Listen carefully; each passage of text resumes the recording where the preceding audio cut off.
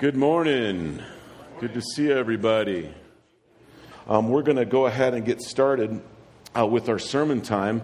And to do that, I'd like for you to stand one more time with me. I'm going to read several verses out of the end of Philippians chapter 3 and then a few into chapter 4. 3:17 to 4:3 of Philippians is our text for the day. This is the words of our Lord. Brothers, join in imitating me and keep your eyes on those who walk according to the example you have in us. For many of whom I have often told you and now tell you even with tears, walk as enemies of the cross of Christ. Their end is destruction, their God is their belly, and they glory in their shame with minds set on earthly things. But our citizenship is in heaven, and from it we await a Savior, the Lord Jesus Christ, who will transform our lowly body to be like his glorious body by the power that enables him even to subject all things to himself. Therefore, my brothers, whom I love and long for, my joy and crown, stand firm thus in the Lord, my beloved. I entreat Euodia, I had to practice that one, Euodia, and I entreat Syntyche to agree in the Lord. Yet I ask you also, true companion, help these women who have labored side by side with me in the gospel, together with Clement and the rest of my fellow workers whose names are in the book of life. Let's pray together. Father, I'm always grateful to be in your presence with your people as we worship in song and communion and your word and in prayer and in the giving of our tithes and offerings. While I'm doing that, I'm also reminded of the many thousands and millions of people across this country and across the world who don't have a relationship with Jesus Christ. On the outside, they may seem like they have it all together, but on the inside, without Christ, we know that we are destined for destruction. I in particular want to pray today that as we enter into the fall season of our church, which is usually an exciting time and a time of growth and a time of great fruitfulness, I would pray, God, that you would help us to be an evangelistic body who is sent out into this city to proclaim the good news of Jesus Christ, crucified, risen, and coming again. That's what our city needs.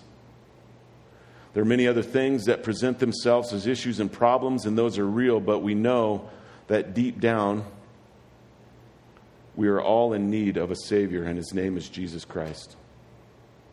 I pray that this body of believers would understand that, would take it to heart, and would be sent out of here with Jesus on their lips and with the good news of Christ's death, burial, and resurrection in their hearts and proclaimed to the masses. Pray that in Jesus' name. Amen. You may have a seat. We are going through the book of Philippians, and we're talking today about this question, who are you following? You may have seen that on the weekly. That's the title of what we're going to be discussing today. And if you remember, Paul tells us in verses 12 to 16 of chapter 3 a few things, and these are what they are. First, Paul is a sinner, but Jesus has saved him. You cannot save yourself. Paul explains that to us very succinctly, that his spiritual resume cannot save him, that only Jesus can save us. No matter how good you are or how bad you consider yourself to be, the only person who can save you is Jesus Christ. Secondly, Paul tells us in these few verses that are right before our passage today, that because of Jesus' death, burial, and resurrection, I, as a follower of Christ, am covered by grace, which is unmerited favor. And that means two things. First, your eternity is secure. Your eternity is secure. Now, what that meant for a lot of people before our time, back in the medieval times or even the early church, that your eternity was secure, what that meant is they usually died early because they could proclaim Christ without any reservation, knowing that their eternity was secure, that they would spend eternity with Christ in paradise. They could go into some very dangerous places and tell people about Christ because they knew where they were going when they died. They were very risky. They took risks because they knew exactly what their eternity held for them. And secondly, because of Christ's grace, I can be motivated to live for Christ and Christ alone for the rest of my life.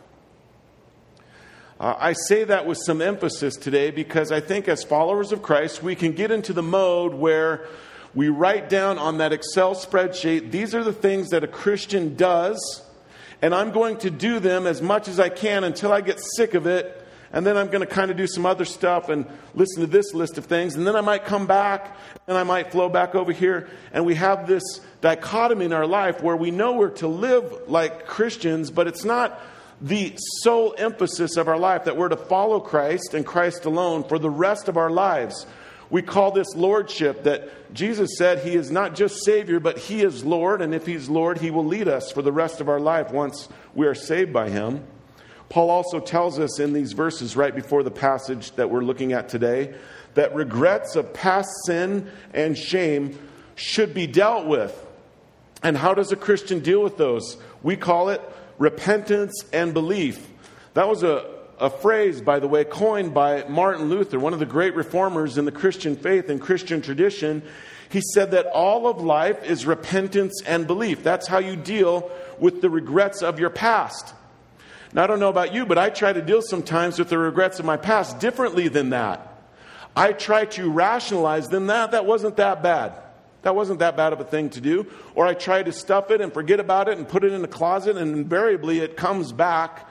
And Martin Luther says, because of Christ, who knows your heart, who sees everything you have ever done, who knows exactly what your motives are, he knows what you're going to do before you do it. Because he knows all of that, because he died for all of your sin, you can come to him. And like what we read today, like David, you can come to him. In Psalm 51, he says, I come to you and I acknowledge that I'm a sinner, and against you and you only have I sinned. And I can admit it because he already knows. And then I can receive and believe in the grace that has been given to me because of Christ's death on the cross, that it's covered. So I can go from that moment out of repentance and belief without shame, without guilt, and with a strength to live out the mission that God has called us all to. Last, Paul tells us in the verses right before our passage today that Christians can live in a blessed forgetfulness and with a passion for following Jesus without regret. Without regret.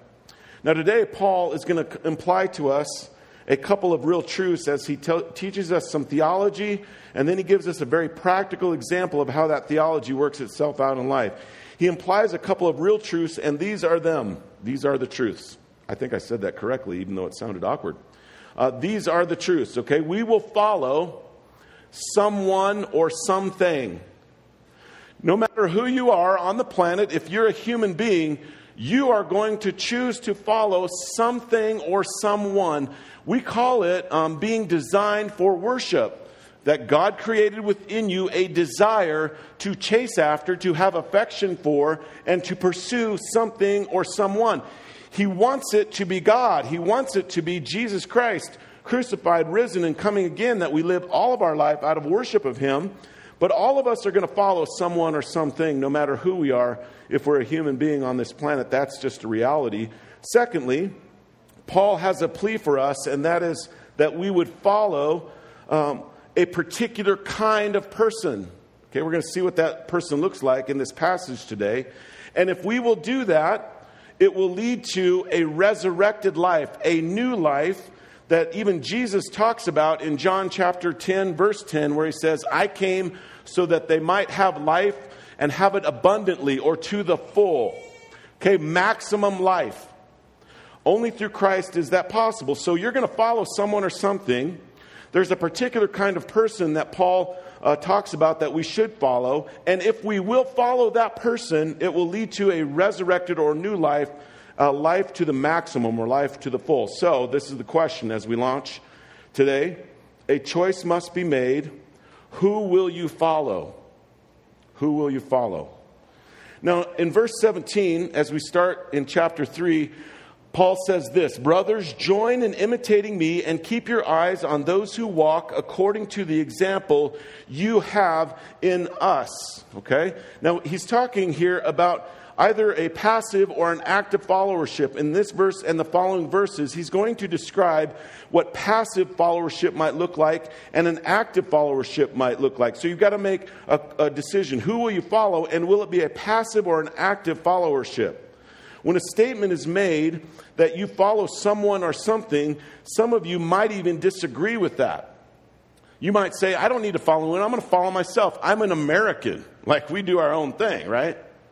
Paul says, no, you are a person who is following someone no matter what. Now, let me tell you a little story about my dad. I'm going to go see him this afternoon, actually, up in the great Republic of Estes Park, up north in the mountains here. But my dad is like many dads, and he's not one for instructions. Did you have a dad that didn't like instructions? Anybody? Yeah.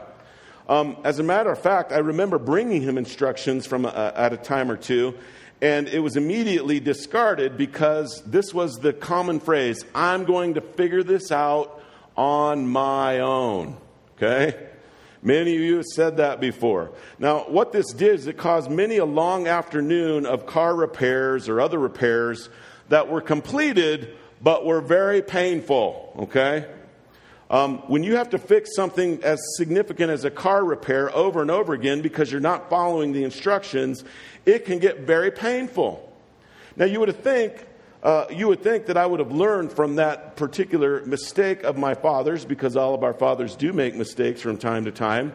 But I became exactly like my dad. I'm going to be a figure it out on my own kind of guy. Now, I did that for a while. And then I found YouTube, okay? And you can find anything on YouTube, including how to fix your car. But I was following my dad's example of thinking that I don't need an example in car repair. Now, I give you that analogy because I think a lot of us come to Christ and we think to ourselves, I don't need anybody else to help me figure this thing out. I'm going to dial it in all by myself. And we passively will follow someone or something, and we don't even recognize it. Because if you choose not to follow anybody because you're figuring out yourself, you're really choosing to follow yourself. And it's a passive reaction or a passive response to what Paul is talking about here.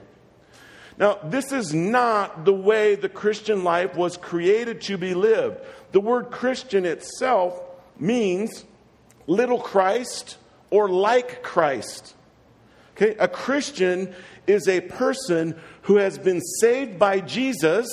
Okay, a lot of us in here have been saved by Jesus, but this is the other part of that. It's a person who is now following him.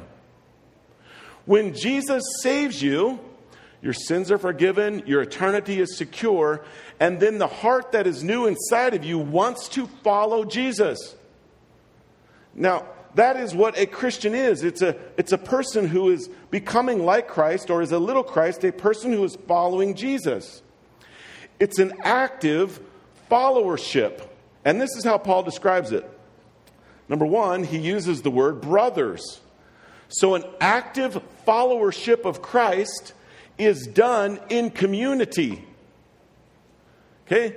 Not like a monk who separates himself from all community and goes off into the mountains and builds a cabin and is all by himself just kind of chanting and meditating over a prayer book or even a Bible all by himself. That is not what an active followership of Jesus Christ looks like. It is done in community.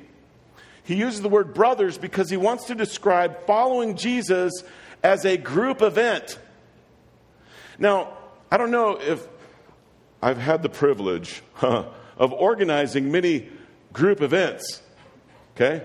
One of them is planting a church, okay? And you know, when you organize a group event, not everybody's on the same page. Okay, and a lot of people, when they come into following Christ, they find out, strangely enough, that they don't like everybody that calls themselves a Christian. Have you had a little bit of that experience before? And so they start to nickel and dime things, and they start to choose for themselves. I know that being a Christian means I should go to church, but I don't like this community, so I'm going to separate it from it because there's people that... Paul doesn't give you the opportunity to do that. He says you're in with these people calling themselves followers of Christ, and you have to be a part of that if you want to follow Jesus. this thing that we call the gathering of the saints, our worship service, it's really not an option. Like, I'm not going to come hunt you down. Well, I might if you don't attend on a regular basis. But we're not going to do that, right? But it's an opportunity for you to engage in the community that Jesus has called you to, because actively following Jesus has to be done. It is not optional. It has to be done in community, in relationship with your brothers and sisters in Christ. Secondly, what does active followership look like as described by Paul in this? He says you should imitate him and others. And he says this in another passage, imitate me as I imitate Christ. He uses this phrase, imitating, and what it really is it's a joint imitating. Because you don't want to imitate someone and that's the sole person you look to as your example, because they're going to fall if they're not Christ, right? So Paul says, together we need to imitate each other. We need to follow each other as we are following Jesus Christ. Now, the implication is that you're not only jointly imitating each other and getting involved in those relationships, but you are following Jesus because other followers of Christ are looking at you. This is one of the biggest things that I think that we have dealt with in the 10 years that New City Church has been in existence. One of the biggest things that we've tried to explain to people as leadership is your personal sin doesn't just affect you. It affects the body. Like, our sin isn't just about us. Now, there's a big part of it that is about us, but it affects the church. It affects our mission. It affects our influence in the city. It affects what God has called us to. It affects the glory of God that we're supposed to be reflecting to Him. And so when we imitate imitate Paul or others as they imitate Christ, remember that you're a follower of Jesus. Like, it's your responsibility after Jesus knows you, saves you, calls you into His family. You're to follow Christ. And then in imitating Him, there's this resurrection language.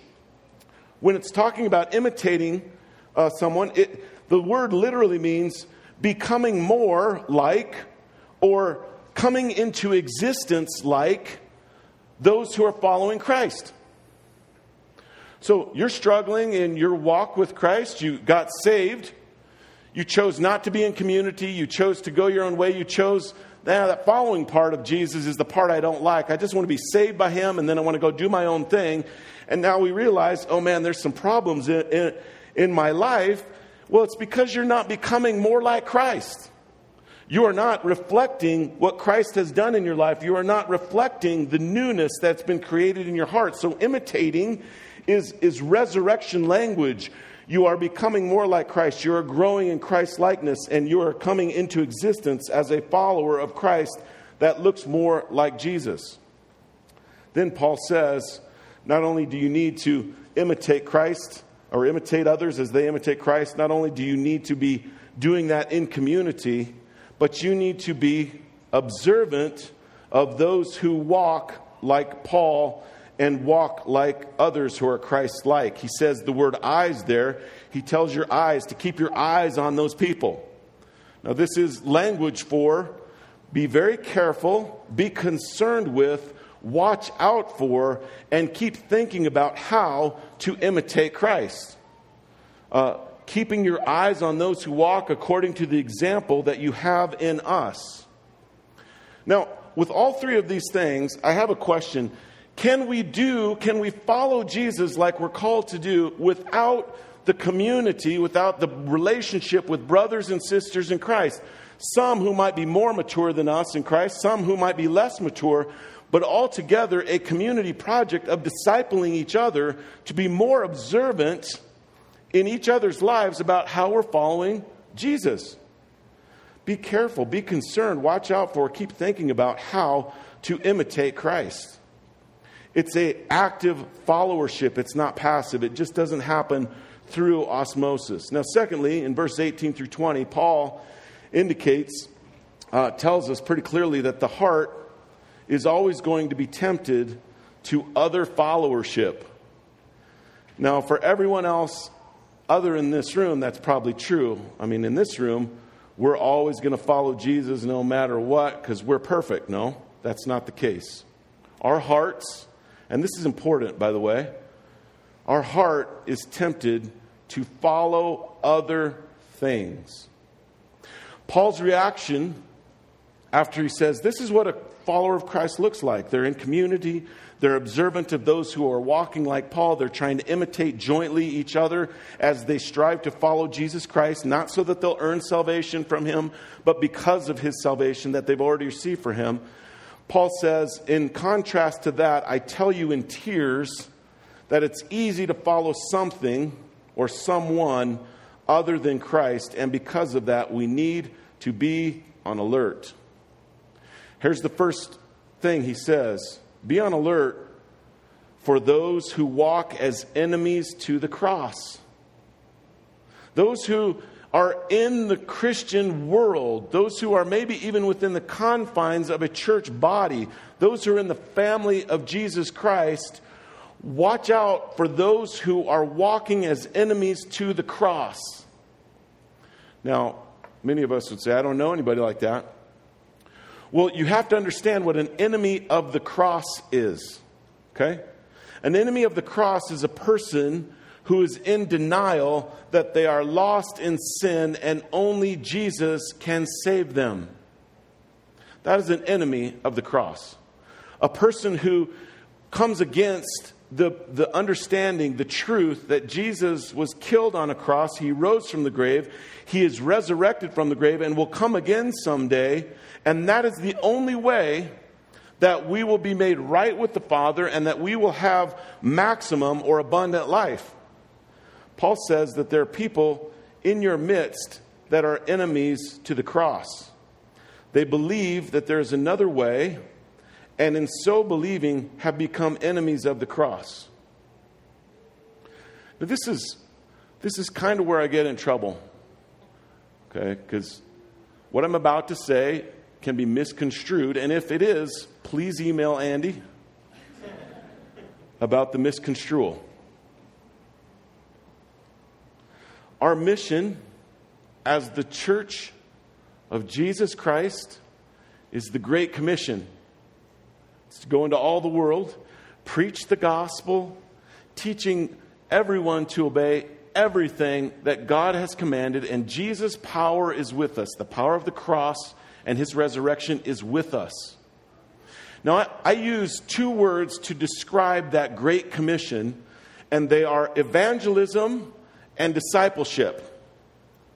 So we're to go into the world and we are to proclaim to people that, like us, they are sinners in need of a crucified, risen, and coming again Savior as the only payment for their sin.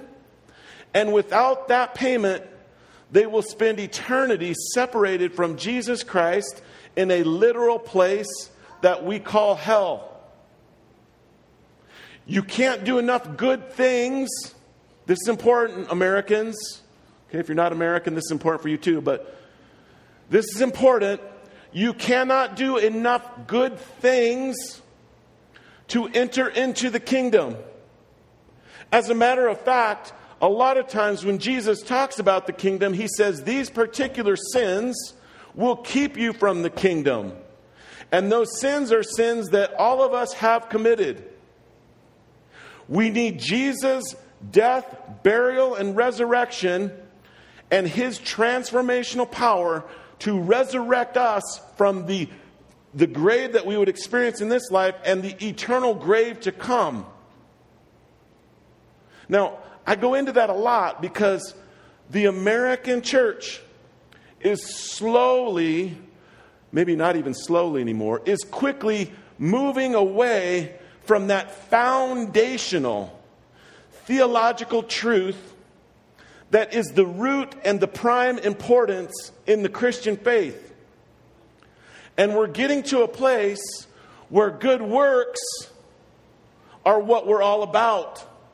And I am for good works. I try to do as many of them as possible, not to earn more of God's salvation, but because I know that through those good works, I might have the opportunity to tell someone about Jesus Christ, His death on the cross, His resurrection from the grave, His coming back again so that they can be saved. So please don't misconstrue. And if you do, again, email Andy. Don't misconstrue. I'm saying don't do good works. What I'm saying is, do you bleed and in tears like Paul in this passage? Do you know people who don't know Christ? And are you willing, because of what is awaiting them, what was awaiting you before you knew Jesus? Are you willing to go tell them about their need of a Savior because of their sin? We got to get there. I would say that anything less than that can become inimical, something like that, an enemy to the cross. We can make the Christian faith about something that is partly true but not fully true. Those who walk as enemies to the cross, be aware. He talks about sometimes those who are enemies to the cross are influenced by a god that is their belly. Okay, now I'm slightly overweight according to the BMI index that the government puts out. I think it's a scandal that they're allowed to get away with that. It's not talking about that, okay? It's not talking about, it is, Paul is, I think, looking at the Roman citizens in Philippi who are very well off, who are kind of the elite of the city. And he's looking at them and others like them whose God is their belly. Now, what is he talking about there? Their God is their appetites.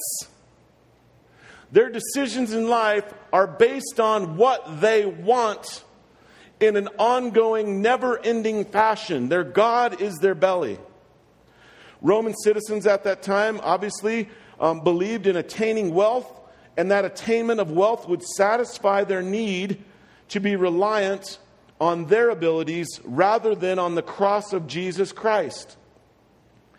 Was it wrong to have lots and lots of money? It's never been inherently wrong to have money.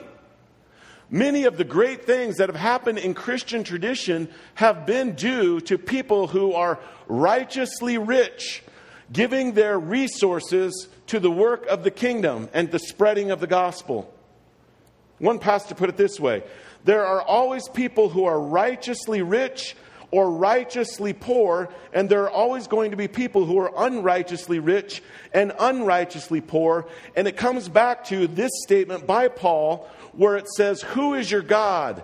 Is it your appetites, or is it Jesus Christ crucified, risen, and coming again? Is He your desire? Is He what you are chasing after? I can tell you story after story after story of people with many, many, many, many dollars in the bank account doing amazing things and being so generous that they hardly even know, like the passage that Jesus talks about, they don't know what the right hand is doing versus the left. They're unaware. They're so generous in giving of their wealth and resources that it's not even an issue because their appetite isn't the money, it's Jesus. And I know lots of people who have nothing and their appetite isn't Christ. They have no material riches and their appetite isn't Christ. There is a righteous rich and a righteous poor, an unrighteous rich and an unrighteous poor. Paul says the difference is, who is your God? Is it your appetites or is it Jesus? Those who believe that they have attained wealth instead of their wealth being given to them by God. Here's a little exercise. Later this afternoon, I will be driving to Estes Park, and I'm going to perform this exercise mentally, and in my heart, I'm going to pray about this. Do you believe that Jesus has given you everything you have? Or do you think you made it all on your own? You're a self-made man or woman. I did this all myself. Look at all these great things that I've accumulated for myself. It's been my experience, and I'll just give you this little piece of advice. When I begin to think that look at what I have attained, whether it be prestige or some financial thing or a material item. Look what I have achieved. God has a neat little way of reminding me that all things flow from Jesus Christ. What you have, the prestige, your reputation, all of that is a gift from Jesus to you for the glory of God and for the sake of his mission to see many people come to know Jesus Christ on this planet. He says that the heart can be tempted by the belly. The heart and the mind can also be set on earthly things. Earthly things. The mind is set on it. The mind has been almost reprogrammed by the system of this world, and the things of this world are all I need for joy. Please, if you believe that, read the book of Ecclesiastes. Have you read that one? It makes me laugh and cry all at the same time. This guy who had everything possible, King Solomon, he had women, he had money, he had power, he had prestige, he had reputation. And at the end of the book, he says, you know what life's about? Loving God, enjoying God, finding your mind set on the things of God and not earthly things, because earthly things will always lead to destruction and despair if that's your desire and appetite. Does that mean that we shouldn't enjoy earthly things? I'm going to enjoy a beautiful view of Long's Peak while eating one hamburger. Is that my limit today, honey? One hamburger, okay. And some potato salad this afternoon. And I'm going to enjoy it for the glory of the Lord. But if some of those things become your sole pursuit in life, and you have bought into a system that the things of this world are all you need for joy, it could be power, it could be influence, it could be materialism. Paul says that is being tempted to other followership, and that will lead to being an enemy of the cross. Finally, he says they glory in their shame. They glory in their shame. No, we don't believe this. I mean, help me if I'm wrong. We believe that if we make a rational argument about a particular truth, that everyone will say, you're right. It's a rational argument. You're right. That is true. I was wrong. I admit I'm wrong. I am accepting now the truth that you have rationally explained is true. And my experience is other than that. I happen to watch, and I probably shouldn't do this. I don't know if it gets me in the right frame of mind or not, but sometimes before I come over to the building on Sunday mornings, I might watch some of the Sunday morning political news programs. I confess it as sin right now. God forgive me. You watch those things and you think, man, that's a rational argument. Why isn't that person accepting that? No, and it's just a constant argument. And do you know why that happens? Because the Bible tells us in Romans chapter 1 why that happens.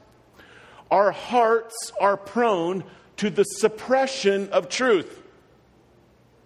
We want to suppress the truth unless Christ intersects our heart and makes us new and gives us a new understanding and a new worldview of how he created the world and what he wants us to do in it. We want to suppress the truth. And it leads to glorying in the very things that we should feel shame about. That's what it's all about. They are bought into the lie, and not only are they bought into it, but they are evangelists for it, all the while knowing that it will not last and eternity is coming. Folks, that is how crazy we are. That is how desperate we are for Jesus. And you know if you've been saved by him, and you can see those around you who haven't been saved by Christ. That's why we need to be desperate for them. They're glorying in their shame.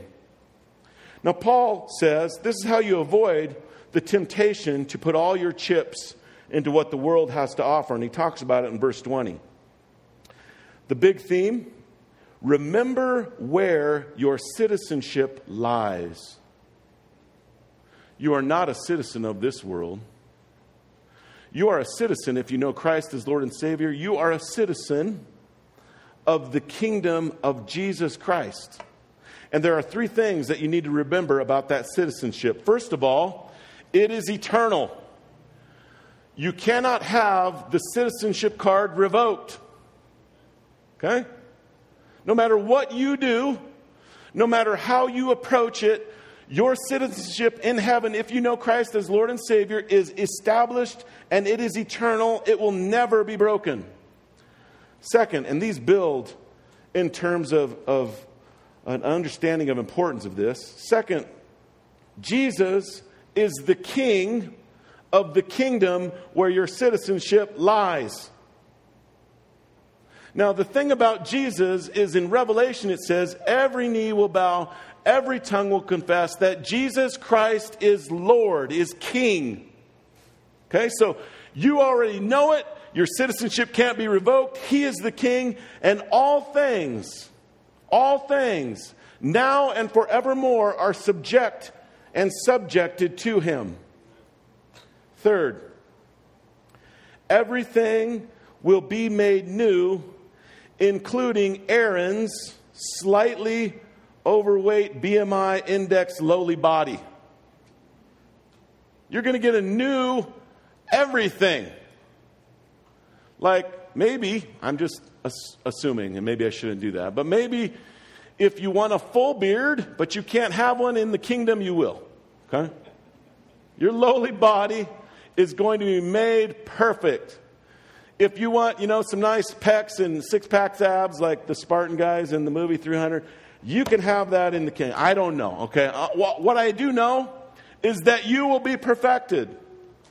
You are going to be made new. So your citizenship lies in a place that's eternal. Jesus is the King, and everything will be made new. So Paul says, imitating Christ involves acting like a citizen of Jesus' kingdom and living out that reality as a citizen on this planet.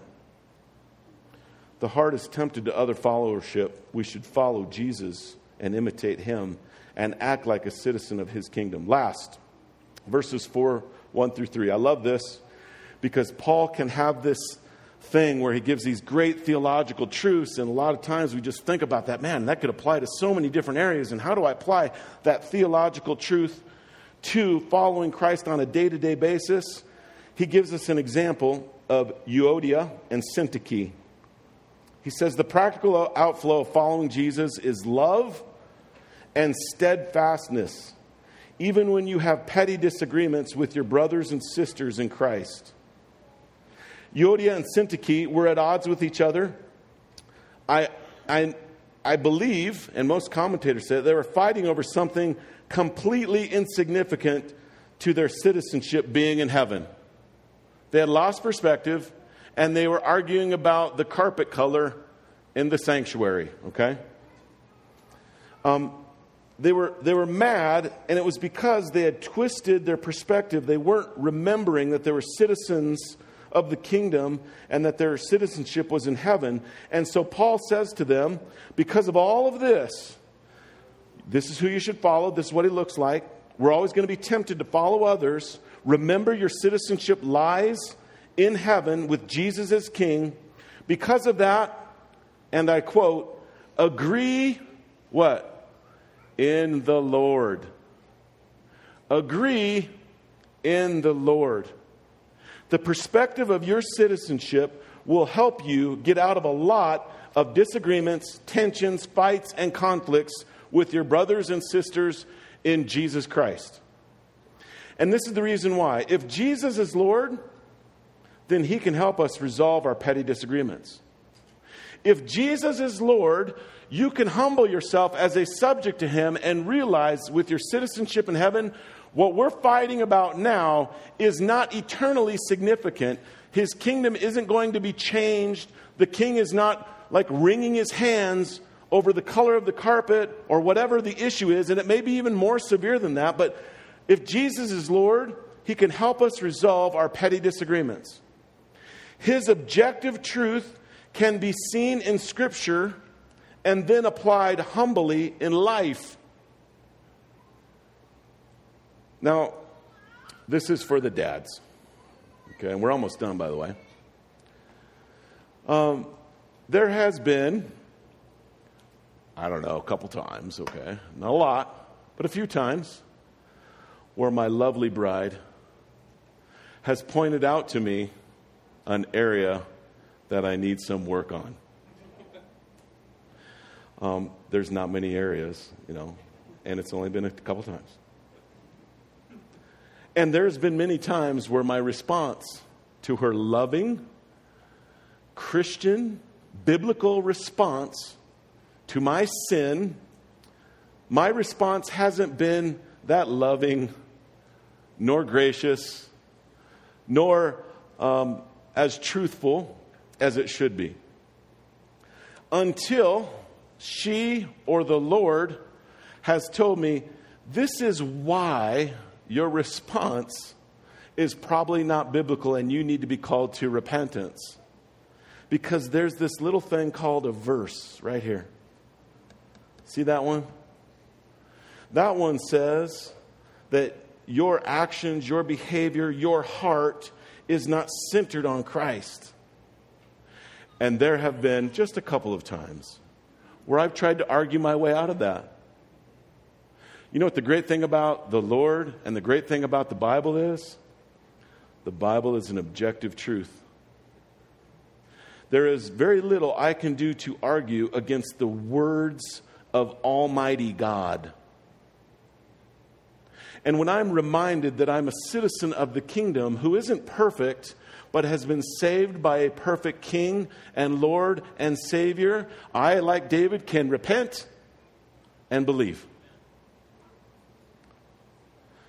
True companions are those who are here to help each other as we follow Christ. You can receive critique.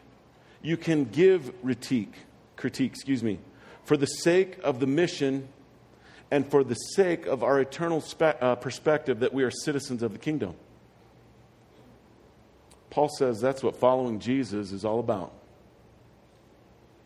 Following Jesus looks a lot like being a true companion who is helping each other as they follow Christ, reminding them that they're citizens of the kingdom of Jesus Christ. Now, the way that you enter into the kingdom is not through your good works. It is through Jesus' death and burial and resurrection, and we celebrate that through communion. We take the bread, which is the body of Jesus Christ broken for you, and we dip it in the wine or the juice, representing the blood of Jesus Christ that was spilled and shed mercilessly so that we could receive mercy. Now, when you look at that today, the body and the blood, the bread and the juice or the wine, remember how you got into the kingdom. Remember, it's not your resume. And remember, following Jesus is what we are called to do. One of the greatest things, dads, going back to my little story, is repenting and believing in front of your family. Moms, one of the greatest things you can do to help nurture your child to know who Jesus is to repent and believe in front of your children. Let's pray as we come to the communion table. Father,